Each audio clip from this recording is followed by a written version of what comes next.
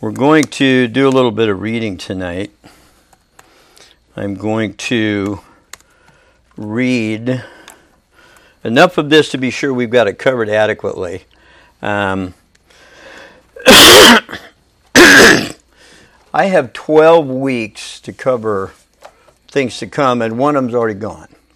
One of them's already behind us. There are introductory matters. There always are. We are going to analyze our subject according to three groups.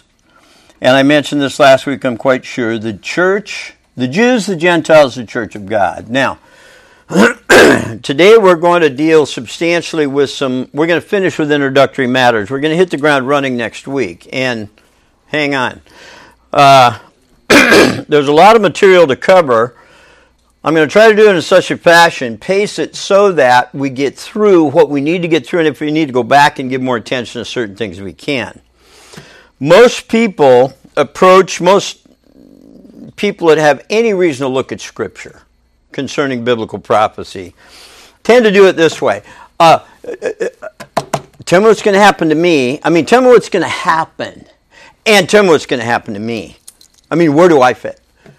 And very often, those things fall under the same umbrella. Well, tell me what's going to happen when I get to Alabama, beginning of the fall quarter. If you're Jalen, you will not be asked to try out for wide receiver. You will be at Alabama, I think, right? Is that pretty much a done deal? Okay. She will not be asked to try out for wide receiver. She's not going to be in the locker room. The coaches are not going to be giving her wide receiver drills. Matriculating through Alabama? Yeah. Different priorities, different major, different path, but she's going to march when the rest of her graduating class marches if everybody finishes on time, and that analogy will serve as far as we need it to. But she's not going to play football, and I don't know what else she's going to do. She's pretty bright, but some of those football players may never have her in any classes, but they're both matriculating through that academic path. Tell me what's going to happen to me. Well, we're going to attempt to do that. We suggested last week it is overly ambitious to think that we will answer every question that may arise concerning prophecy. We will be able to tell you, and I think for the believer, it seems to me, Pastor, I don't know if you would differ with this. I'd be surprised if you did, but you may have a reason for differing. My feeling is that these people, who are, to the best of my knowledge, all identify as church saints. We need to satisfy their legitimate curiosity with respect to Scripture about what's ahead for the Church of Jesus Christ, right? Now, they may have some friends that are unbelievers, and as such, if they're, the Jews, the Gentiles, the Church of God, God makes in Scripture a particular distinction with respect to Israel this way, and Paul uses it. The Israel of God, there may be ethnic Jews. They may trace their ethnicity through, just as carefully and as explicitly as you could hope. They may not belong to the Israel of God. They may be unbelieving Israel. We're going to have some regrettable things to say about them. If they are the Israel, if you're a believer today, please be candid with me. Don't feel intimidated. If you're a believer today, you are a member of the Church of Jesus Christ. You're not a Jew. I don't care how genuine your ethnic stock is. You're not a Jew. Are we all reasonably comfortable with that? We can take the time to demonstrate that if we need to, but wouldn't surprise me if nobody recoils at that. You're a church saint. You're a New Testament grace believer. And by the way, when we say New Testament, we'll be definitive. When we say New Testament, yes, we do mean New Covenant. And so for those of you here and for those listening at home, New Covenant. New Testament grace believer. This is the dispensation, the one in faith, as our pastor, and dig out the audio if you need to, carefully elucidated Sunday. It is the one in faith. So grace and faith have particular significance for the day in which we live. We are grace believers. Grace believers. And, well, what do you know? Stick around another hour and the pastor is going to be unfolding some of that for us. Okay. New Testament, New Covenant. Jeremiah 31. I'm looking at you, young man. What do you think? Do you mind me putting you on the spot with your mom here? Jeremiah 31, New Covenant. Make a new covenant with the house of Israel. What are you thinking? Yes, no, maybe, what? Have to go back and read it. Okay, good. I mean, he's being real candid. He's careful. There is a new covenant in Jeremiah 31, but that is not a new covenant for the grace believer.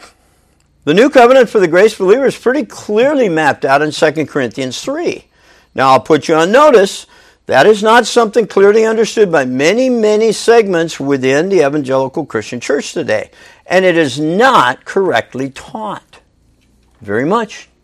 It's not broadly taught. Pastor, apart from a handful of churches, do you expect you're going to hear that any place you walk in and sit down on your haunches and open your Bible? No, I would not either. New Testament grace believer. So, if you trace your ethnicity through Jewish stock, and you have been saved by grace through faith, you are not a Jew. You're a church saint. And by the way, Scripture in at least one place calls that a race, the same way that the Old Testament calls the nation of Israel a race. And we'll show you, if not tonight, we'll show you in days to come. Now, last week we made clear, I hope, with emphasis, that it is going to be extremely important to differentiate, to distinguish, to develop some sort of metric so that you are always aware that we must disciplinedly approach the study of Scripture literally. As opposed, and particularly in this study, in sharp contradistinction to the allegorical method. Okay? And we made some broad points last week. We're going to emphasize them again this week. I want, by the time we leave here, and I'm going to do my best in the remaining, 45 minutes, Carl? 46? To make this, to emphasize this, so that you will at least have a place to go back. Now, you don't need more notes than you have. I think I distributed 5 pages of notes or thereabouts. I have embellished this a little bit. I'm going to make sure I make some points that are not emphasized in the notes, but you'll be able to tag with them. Allegorical as opposed to literal. The allegorical or spiritualizing method of interpretation was prominent in the church for about 1,000 years. This is going to be down, I don't know, maybe a page into what we distributed last week. Until it was displaced during the Reformation. Now, last week we made the point that they had to revert to a disciplinedly literal approach to Scripture in order to get the particulars of salvation clear. The believer ought to be able to go to Scripture and with plainness read for himself what is necessary for salvation by grace through faith.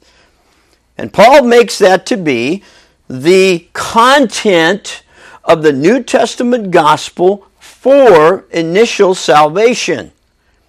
1 Corinthians 15, verses 1 through 4. How that Christ died for our sins according to the Scripture, and that He was buried. He died. He died. We're going to be literal with that. He died. The precious blood, the new covenant by my blood, He died. He did not have to be resurrected from sleep. He was dead. His human body died. You can't kill deity, so the deity of Christ cannot be killed, but his body died, and in his person, you don't bifurcate, you don't separate the person. So it's humanity, deity, in one person, separated for a time voluntarily from the Father and from the Son. It's inscrutable. It's beyond my understanding, but Scripture teaches it. I have to accept it. His humanity died both physically and spiritually. The pastor's gone over that numerous times. I think it's been embellished by Courtney, Don, and others. He died spiritually and physically to cover everything that's necessary to get you saved. He died, he was buried, he rose again the third day according to the Scripture.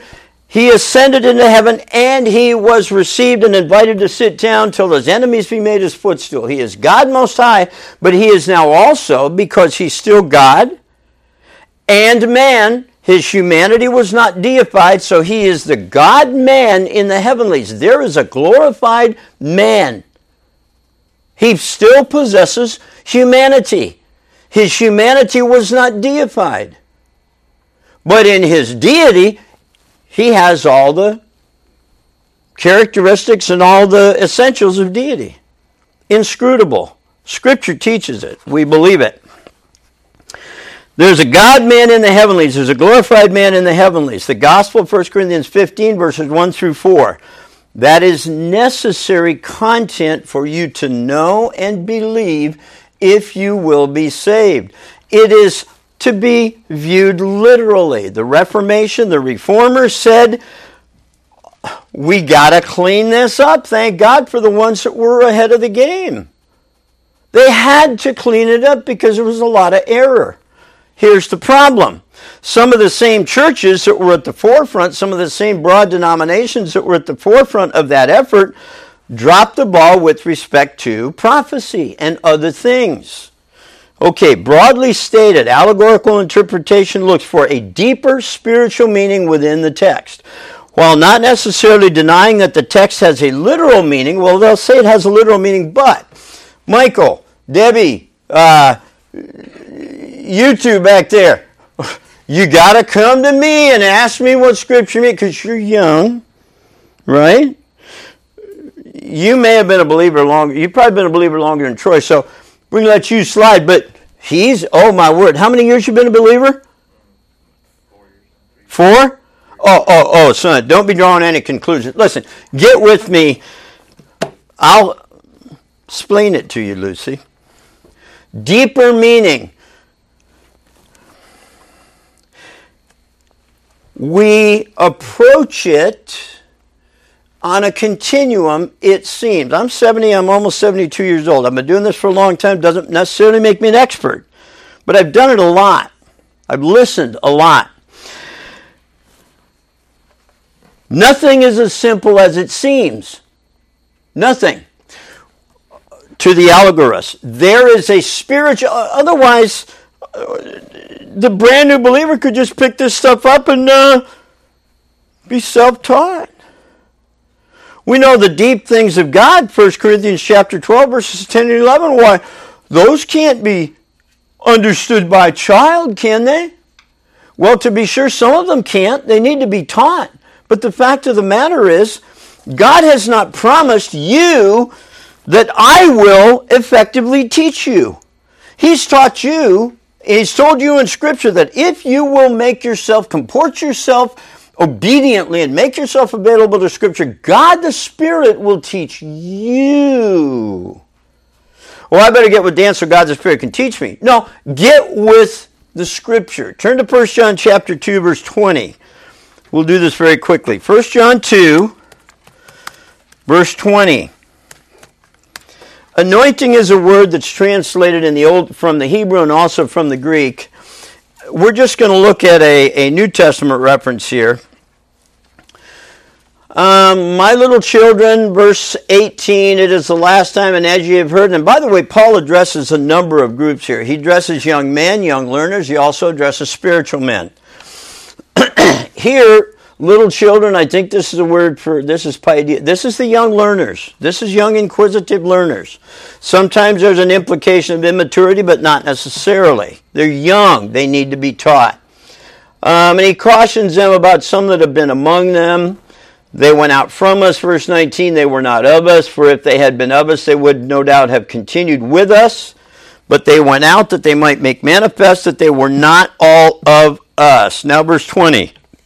But you have an unction. This word occurs twice in 1 John.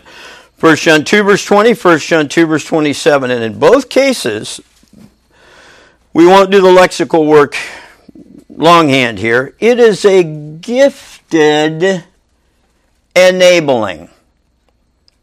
A gifted enabling. And when God is in view, God is the one doing the gifting, God is the one doing the enabling. And that definition will serve for Old Testament texts as well. The king had an anointing. He had a particular gifted enabling. He had an enabling and the power to get it done. The prophet did and the priest did. They had anointing. You have an anointing if you are a believer. And in the context of 1 John 2, it's very clear that it has to do with your ability to be effectively taught by the one that Jesus in the upper room promised would do the teaching. Who is that? It's not me. It's not Pastor Kevin. It's not Don. It's not Courtney. It's God the Spirit. We were gifted to kind of get involved in the process if we'll do our study and make ourselves available. And I'm telling you, that's a tall order. That's a tall order for me. But God is going to teach you. Here's the proof of it. He's promised He will. 1 John 2 verse 20, 1 John 2 verse 27.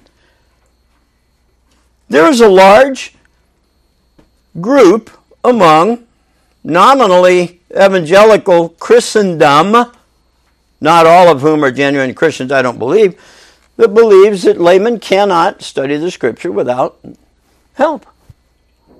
Know what you're learning, Troy? You know what Joe from MIMS is learning? He's learning the tools.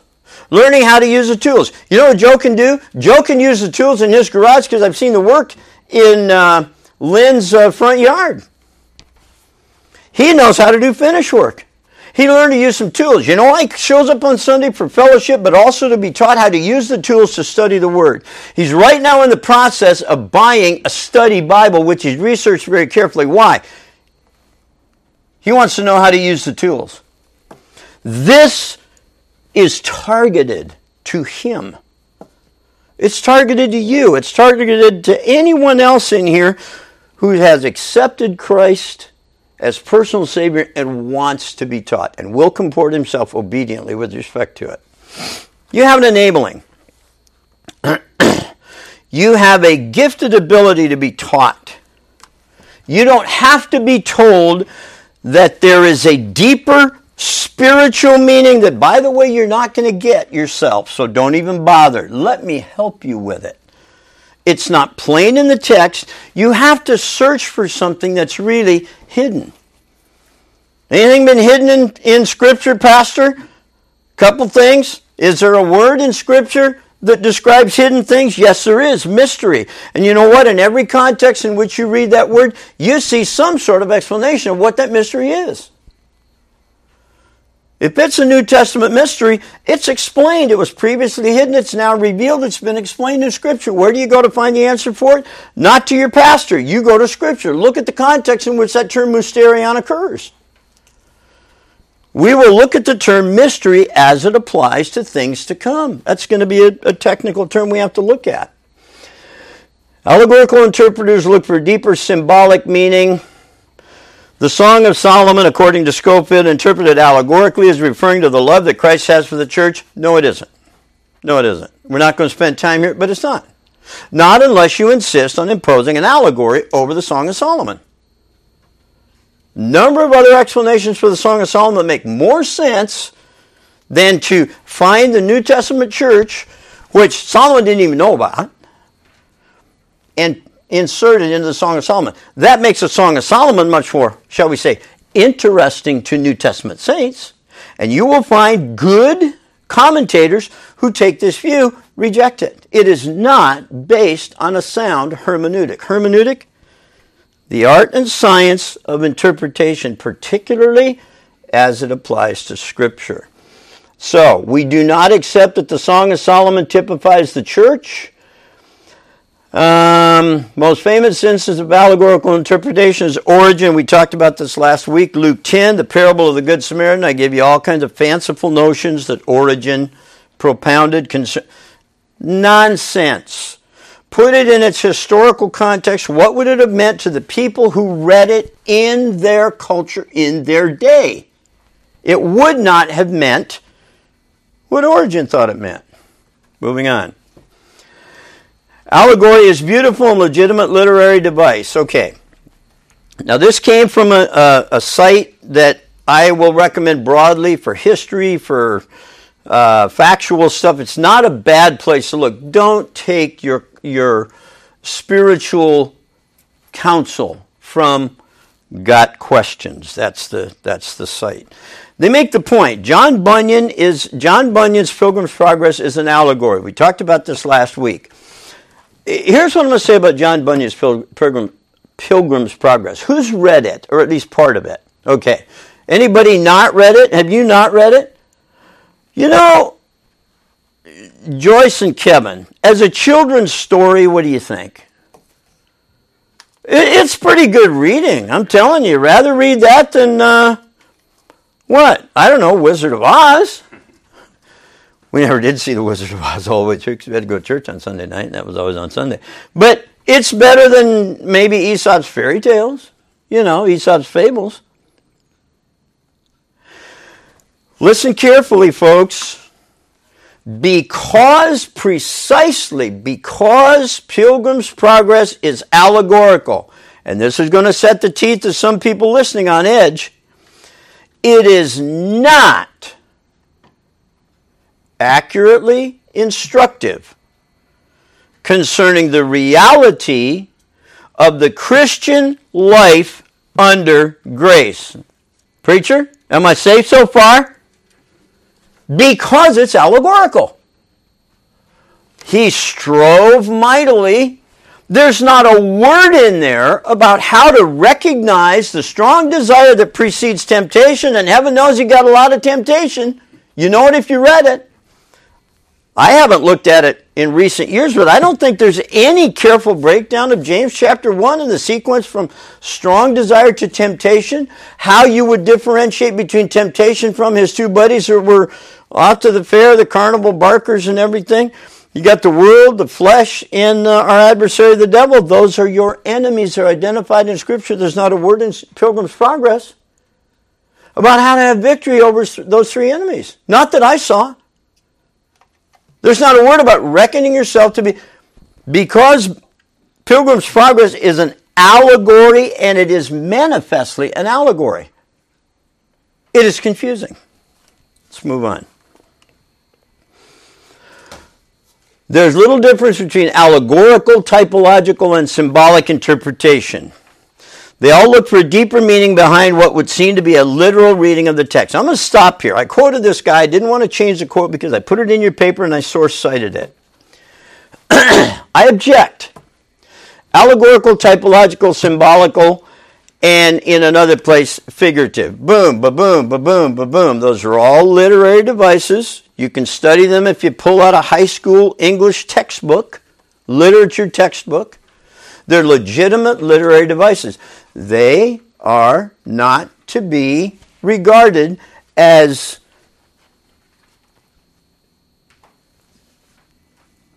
interchangeable. An allegory is an allegory because it's an allegory. It is not allegory and metaphor are not synonyms.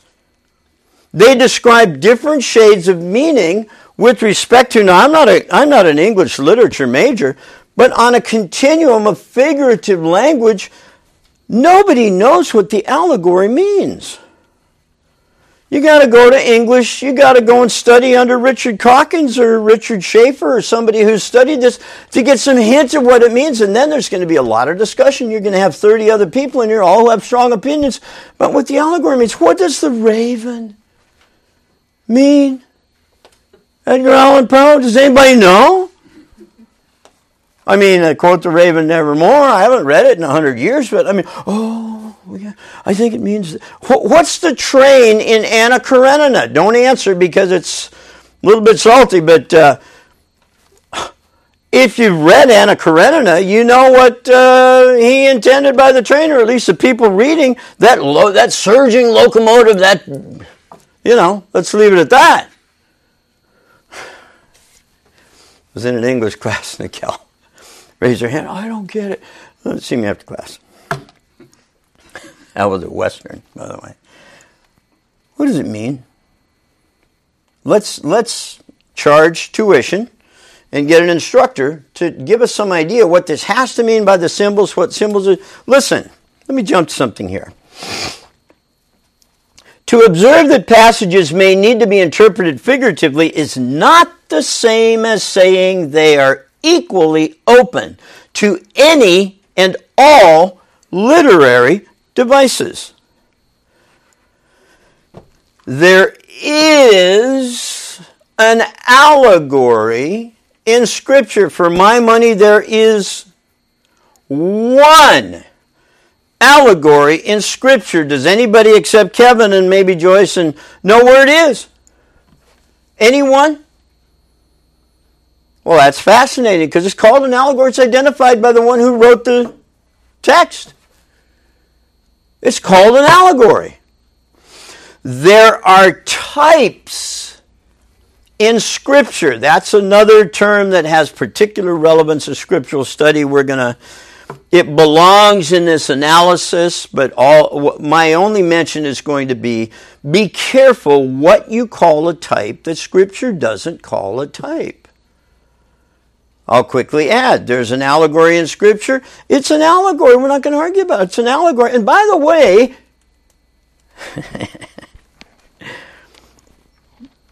you went to seminary. You've been kind of diligent. Did you figure out what the allegory was in Galatians 4? Or did you have to go ask Dave or Dr. Schaefer or some high-flown? Do you remember? Yeah. I didn't have to ask anyone. Why not? Because the one who told us it's an allegory, Paul told us what the allegory was and what the value of these symbols in the allegory were. Explained it. Didn't have to go to Harvard. Didn't have to go to some grad course in English literature. Didn't have to counsel with a reading club. Paul, there's a great push to reinterpret Paul. You know what? We got too many other better things to do than to reinterpret, we don't like it's not interesting enough. It doesn't fit. Yeah, well, the allegory in Galatians is explained in Galatians 4. It's identified in Galatians 4. There's no mystery. And it's explained. Just because you observe that there is figurative language in Scripture does not mean that you have license to impose allegory over every text in Scripture wherein you see figurative language. Does symbolism demand that we treat it as an allegory? No. I'm moving down through some definitive statements that I made here to kind of pace myself. A metaphor is not an allegory. A metaphor is not necessarily a simile. And just because something is figurative doesn't necessarily mean you can, with equivalency, call it both a simile and a metaphor. And by the way, those are both allegories. They're not. You'll flunk your English class. Jesus' use of symbolism in the upper room at the Last Supper is consistent with every narrative. Consistency with the allegory. Do any of you think that you could help at all help an unbeliever understand Jesus' basic reference to himself as the bread of life? You think you could? Deb, I'm sure you could. Any of you think you could not to a child? What does that mean? He calls himself the bread of God that came down from heaven, by the way, and Pastor said sometime in the last 2 weeks, no one had ever come from heaven and gone back to heaven. This one had. He's the bread that came down from heaven. And he said in John chapter 6 that if you ate his flesh, now he used the term for eat, other places the term partake is used of their, consumption. The word partake is used in 1 Corinthians chapter 11. It's also used in 1 Corinthians chapter 9. And it can mean eat, but it can also mean assimilate. Doesn't necessarily have to mean eat. But he uses this figurative language. I don't think the disciples in the upper room were very confused after Pentecost about what Jesus meant in the upper room when he described his flesh as the bread of God. And by the way, he enlarged that a little bit when he said in 1 Corinthians chapter 10 that the bread, we memorialized it last Sunday with the bread and the cup, with the loaf and the cup. We thank the Lord for it. We memorialize this obediently. We do this often until he comes. I apologize for that. I thought I programmed that to shut off. In 1 Corinthians chapter 10, verses 16 and 17, go there please. 1 Corinthians chapter 10. He calls himself the bread of God before his death, burial, and resurrection. John 6, verses 22 through 59. John 6, verses 22 through 59. Don't go there, but just make a note. You want to go there and look at that. In Mark 14, verses 22 through 25, he says, this is the bread. And by the way, in these narratives, there is absolute, invariable consistency in the way these are taught, the way they're communicated, and the way they're taught. Every time. There is no confusion. Then when you come to 1 Corinthians chapter 10, verses 16 and 17. The bread of God. I am the bread of life. To partake of me is going to produce a quality of life that will fit you to live into the ages, life eternal. And we learn as the New Testament plays out, this is a God quality of life unavailable before his death, burial, and resurrection. Unavailable apart from the person of this Savior, God the Son, the second person. And we know it literally. It does not confuse us because there is consistency in the figurative language. 1 Corinthians 10, verses 16 and 17. The cup of blessing which we bless. Kevin asked me to thank the Lord for the cup Sunday. He asked, wait a minute. You asked Kelvin to thank the Lord for the loaf. This tells you what they are. He acquainted the disciples using this metaphor before they even understood this kind of significance. But when they see this, they thought, oh yeah, that dates right back to what he told us, and with consistency in what he demonstrated in the upper room. He broke the bread, he poured the cup and shared it. The cup of blessing which we bless memorializes the blood, my blood of the new covenant. And that's in the upper room narrative. Paul uses it here. Blood of the new covenant. That's why we're new covenant, New Testament grace believers. Not because of Jeremiah 31, but because of 2 Corinthians 3. The cup of blessing which we bless, is it not the fellowship of the blood of Christ? There's got to be some symbolism there because there's no such over and under, around and through. What? Transubstantiation, consubstantiation. Sorry to those of you listening, but I'm not with you on that, if you're listening. It doesn't become the blood of Christ. It is a metaphor. It's always a metaphor. Always. For the blood, the precious blood, Peter says in 2 Peter chapter 1, the precious blood of the sacrifice, Lamb of God. By the way, gentle Jesus, Lamb, symbolism? There's a lot we could say about that. The way John saw him in Revelation chapter 1, his eyes were burning coals. And his hair was, you been there? White as wool. Here, Troy, let me tell you what that means. You've heard that, because you're not going to get this otherwise. I mean, there's something deeper about this. You've heard Jesus is the Lamb of God, right? Whoa! Lamb's wool. That's what this is about. I don't do this so you can titter, and I mean, it's maybe funny. I think it's funny. But it gets tragic pretty quickly. That becomes a barrier to your ability to be taught, your ability to understand Scripture.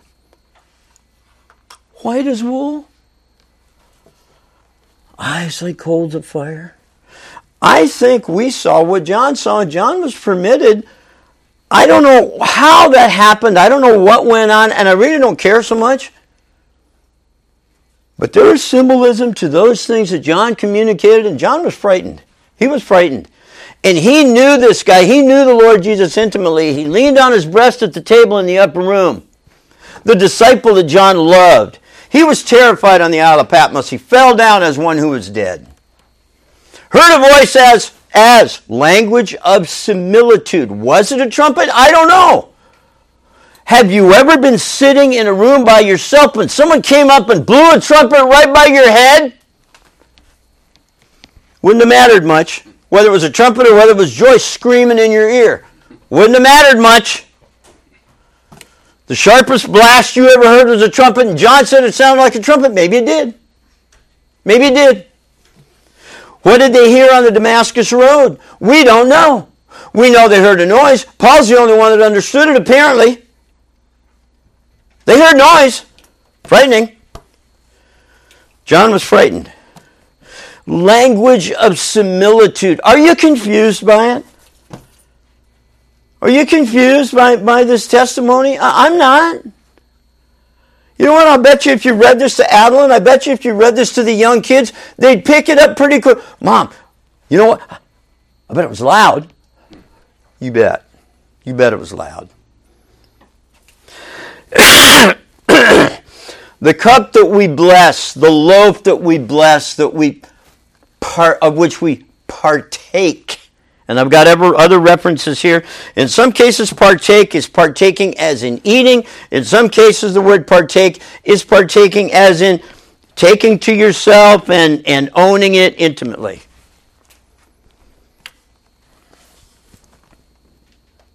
Language of similitude.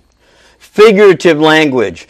I've got 1 Peter 2:2. As newborn babes. Are you all newborn babes? No, you're not. Some of you got saved when you had gray hair. Or will. Some of the people listening, not newborn babes.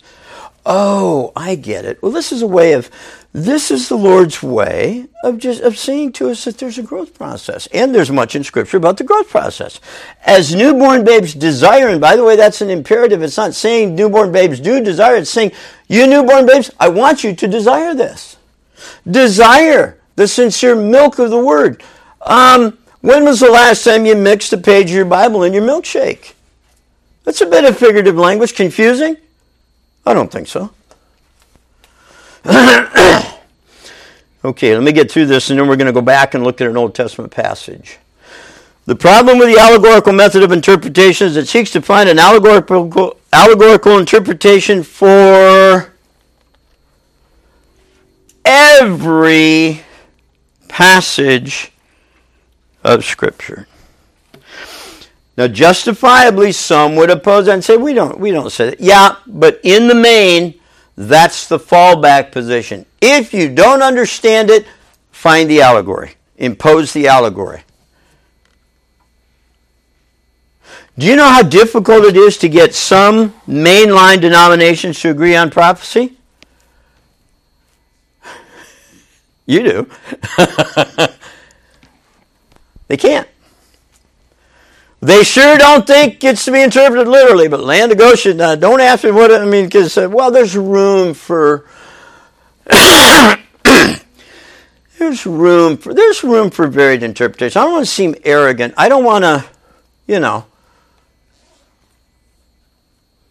Prophecy, viewed that way, is a content of Scripture. It's been estimated by some Bible students that up to 25% of Scripture is prophetic. Well, see, that 25%, I think there's room. I mean, good people differ on that stuff. There's not going to be very much that we study, that we communicate across this pulpit, about which Kevin and I are going to disagree. Why? Because we use the same judicial method. The same method judiciously, I should say. What would it have to mean if we took it literally? What a novel idea. Interpreters who allegorize can be very creative, with no controls imposed by the text, and typically the text does not. You read some of the stuff that... don't read it.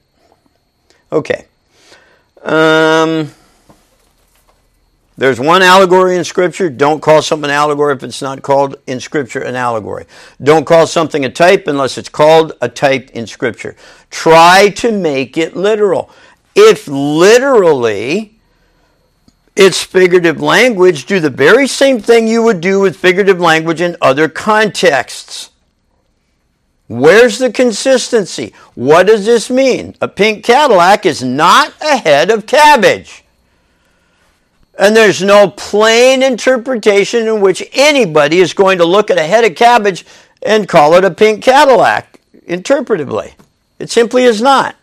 And we said earlier that whatever your final interpretation is, there's always, you can't discuss pink Cadillacs or heads of cabbage unless you've seen a pink Cadillac. What is a pink Cadillac? I don't know. My wife's wearing a pink blouse. No, a Cadillac, like a coaster wagon, 4 wheels. No, it's got an engine and it's expensive. Okay, my wife's wedding ring is expensive. You get my point. We're going to end up, I wanted to go through Revelation 1. Wow. Prepare in the time that we're apart from you. I want you to look at 2 Timothy 3:16. 2 Timothy 3:16. Because we're going to talk a little bit about interpretation. It will be necessary for us to frame an interpretive method here. We're going to help you do that. Also, you will look at, 2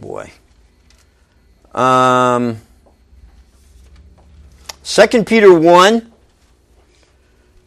verses 16 through 21. Write that reference down. No prophecy of Scripture is of its own interpretation. We're going to give you some things to think about as you decide what that might mean. Okay. I'm going to go back here and have some fun with Revelation 2, verse 8 through 11. We're going to go to 2 Kings 9. We're going to go to 1 Kings 21. We're going to go to James 4, Revelation 3, and then we'll be done. We'll do this quickly. Revelation 2, 8 through 11. Okay, Revelation 2, 8 through 11, one of the letters to the 7 churches. This is to the church in Smyrna. These are 7 historical churches in Asia Minor. Under the angel, we think that's probably the pastor, messenger, angel is messenger. Under the angel of the church in Smyrna, write these things, saith the first and the last, Alpha and Omega. He's introduced himself to John in chapter 1 as the Alpha and the Omega. Here he uses that same appellative. Different terms, but which was dead and is alive. This is the one that died. I had a guy trying to argue with me today that Jesus Christ is not God. He's the one that, he's the Alpha and the Omega. He's the one that was dead and is alive. Interpret that literally, folks. Verse 9, I know thy works. The writer is addressing this church. And tribulation and poverty, thou art rich. I know the blasphemy of them which say they are Jews and are not, but are the synagogue of Satan. Fear none of those things which thou shalt suffer. Behold, the devil shall cast some of you into prison, that you may be tried. And you may have tribulation 10 days. 10 days, 10 years, 10 weeks, we're not going to decide tonight. Be thou faithful unto death, and I will give thee a crown of life. Verse 11. Wait a minute. We're going to go on down here to... I wanted the church of Pergamum, I think, didn't I? I wanted the church of Pergamum. Verse 12, yeah. I need to go down to verse 20.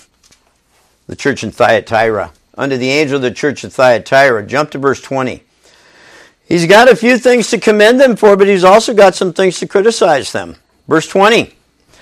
Notwithstanding, I have a few things against thee, because thou sufferest that woman Jezebel. Wait a minute. Jezebel. We heard that name before? Jezebel? Still living?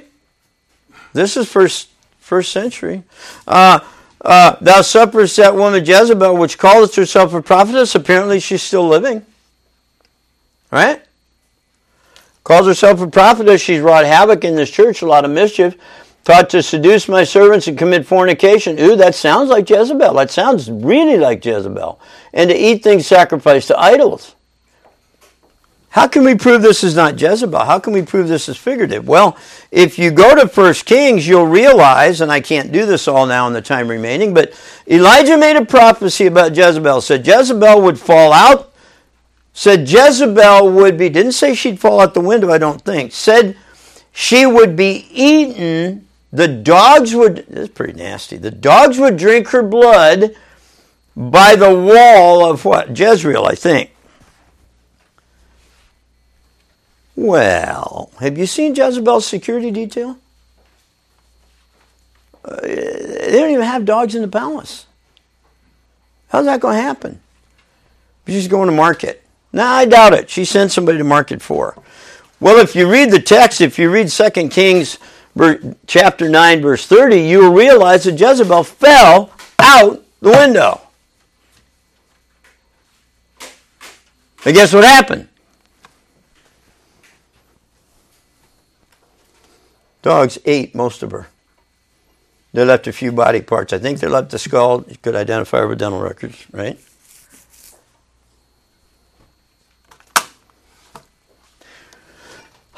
Well, Troy, let me tell you what that means. Fornication, adultery, look at James chapter 4 for that, where the writer of James says, you adulterers and adulteresses. I know what adultery is. Friendship with the world is enmity with God. Wait a minute. What's up with that? Friendship with the world is tantamount to spiritual adultery. That's not that complicated. You don't need my help on that. You don't need my help for this. You don't need to untangle an allegory that would tell you that Jezebel didn't really die. She died, and you know what she did? She died in explicit response to Elijah's prophecy. Literally. Literally. None of the allegorists looking at the prophets' predicted prophecy in 1 Kings 21 tries to explain Jezebel's death in 2 Kings 9 with an allegory. Let's don't start today. Let's don't start today. Let's approach these things as if we think there is content to be communicated. I had a good friend. I asked him, I said, when I found out he's with the Lord now, when I found out there was an allegory in Galatians 4, I said,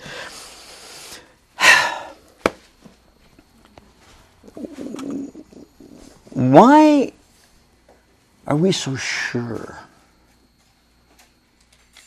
that the Lord didn't make more broad use of allegories, Jeff Hall? You know what he said? And he didn't have this written down anywhere. He just thought for me, he said, probably because that's not a good way to communicate content. Save your allegories for entertaining literature. You don't use allegory when you're teaching your class on Saturday, once every 2 months or once every month or however long. The preacher doesn't use allegory Sunday morning. He is plain spoken. And that's the way we will approach this. And I'm sorry if I got a little wound up, but that's the way we will approach this. People, if you ever think that you are being asked to believe something which you simply cannot see in the text, back it up a little bit, Sparky. And start over.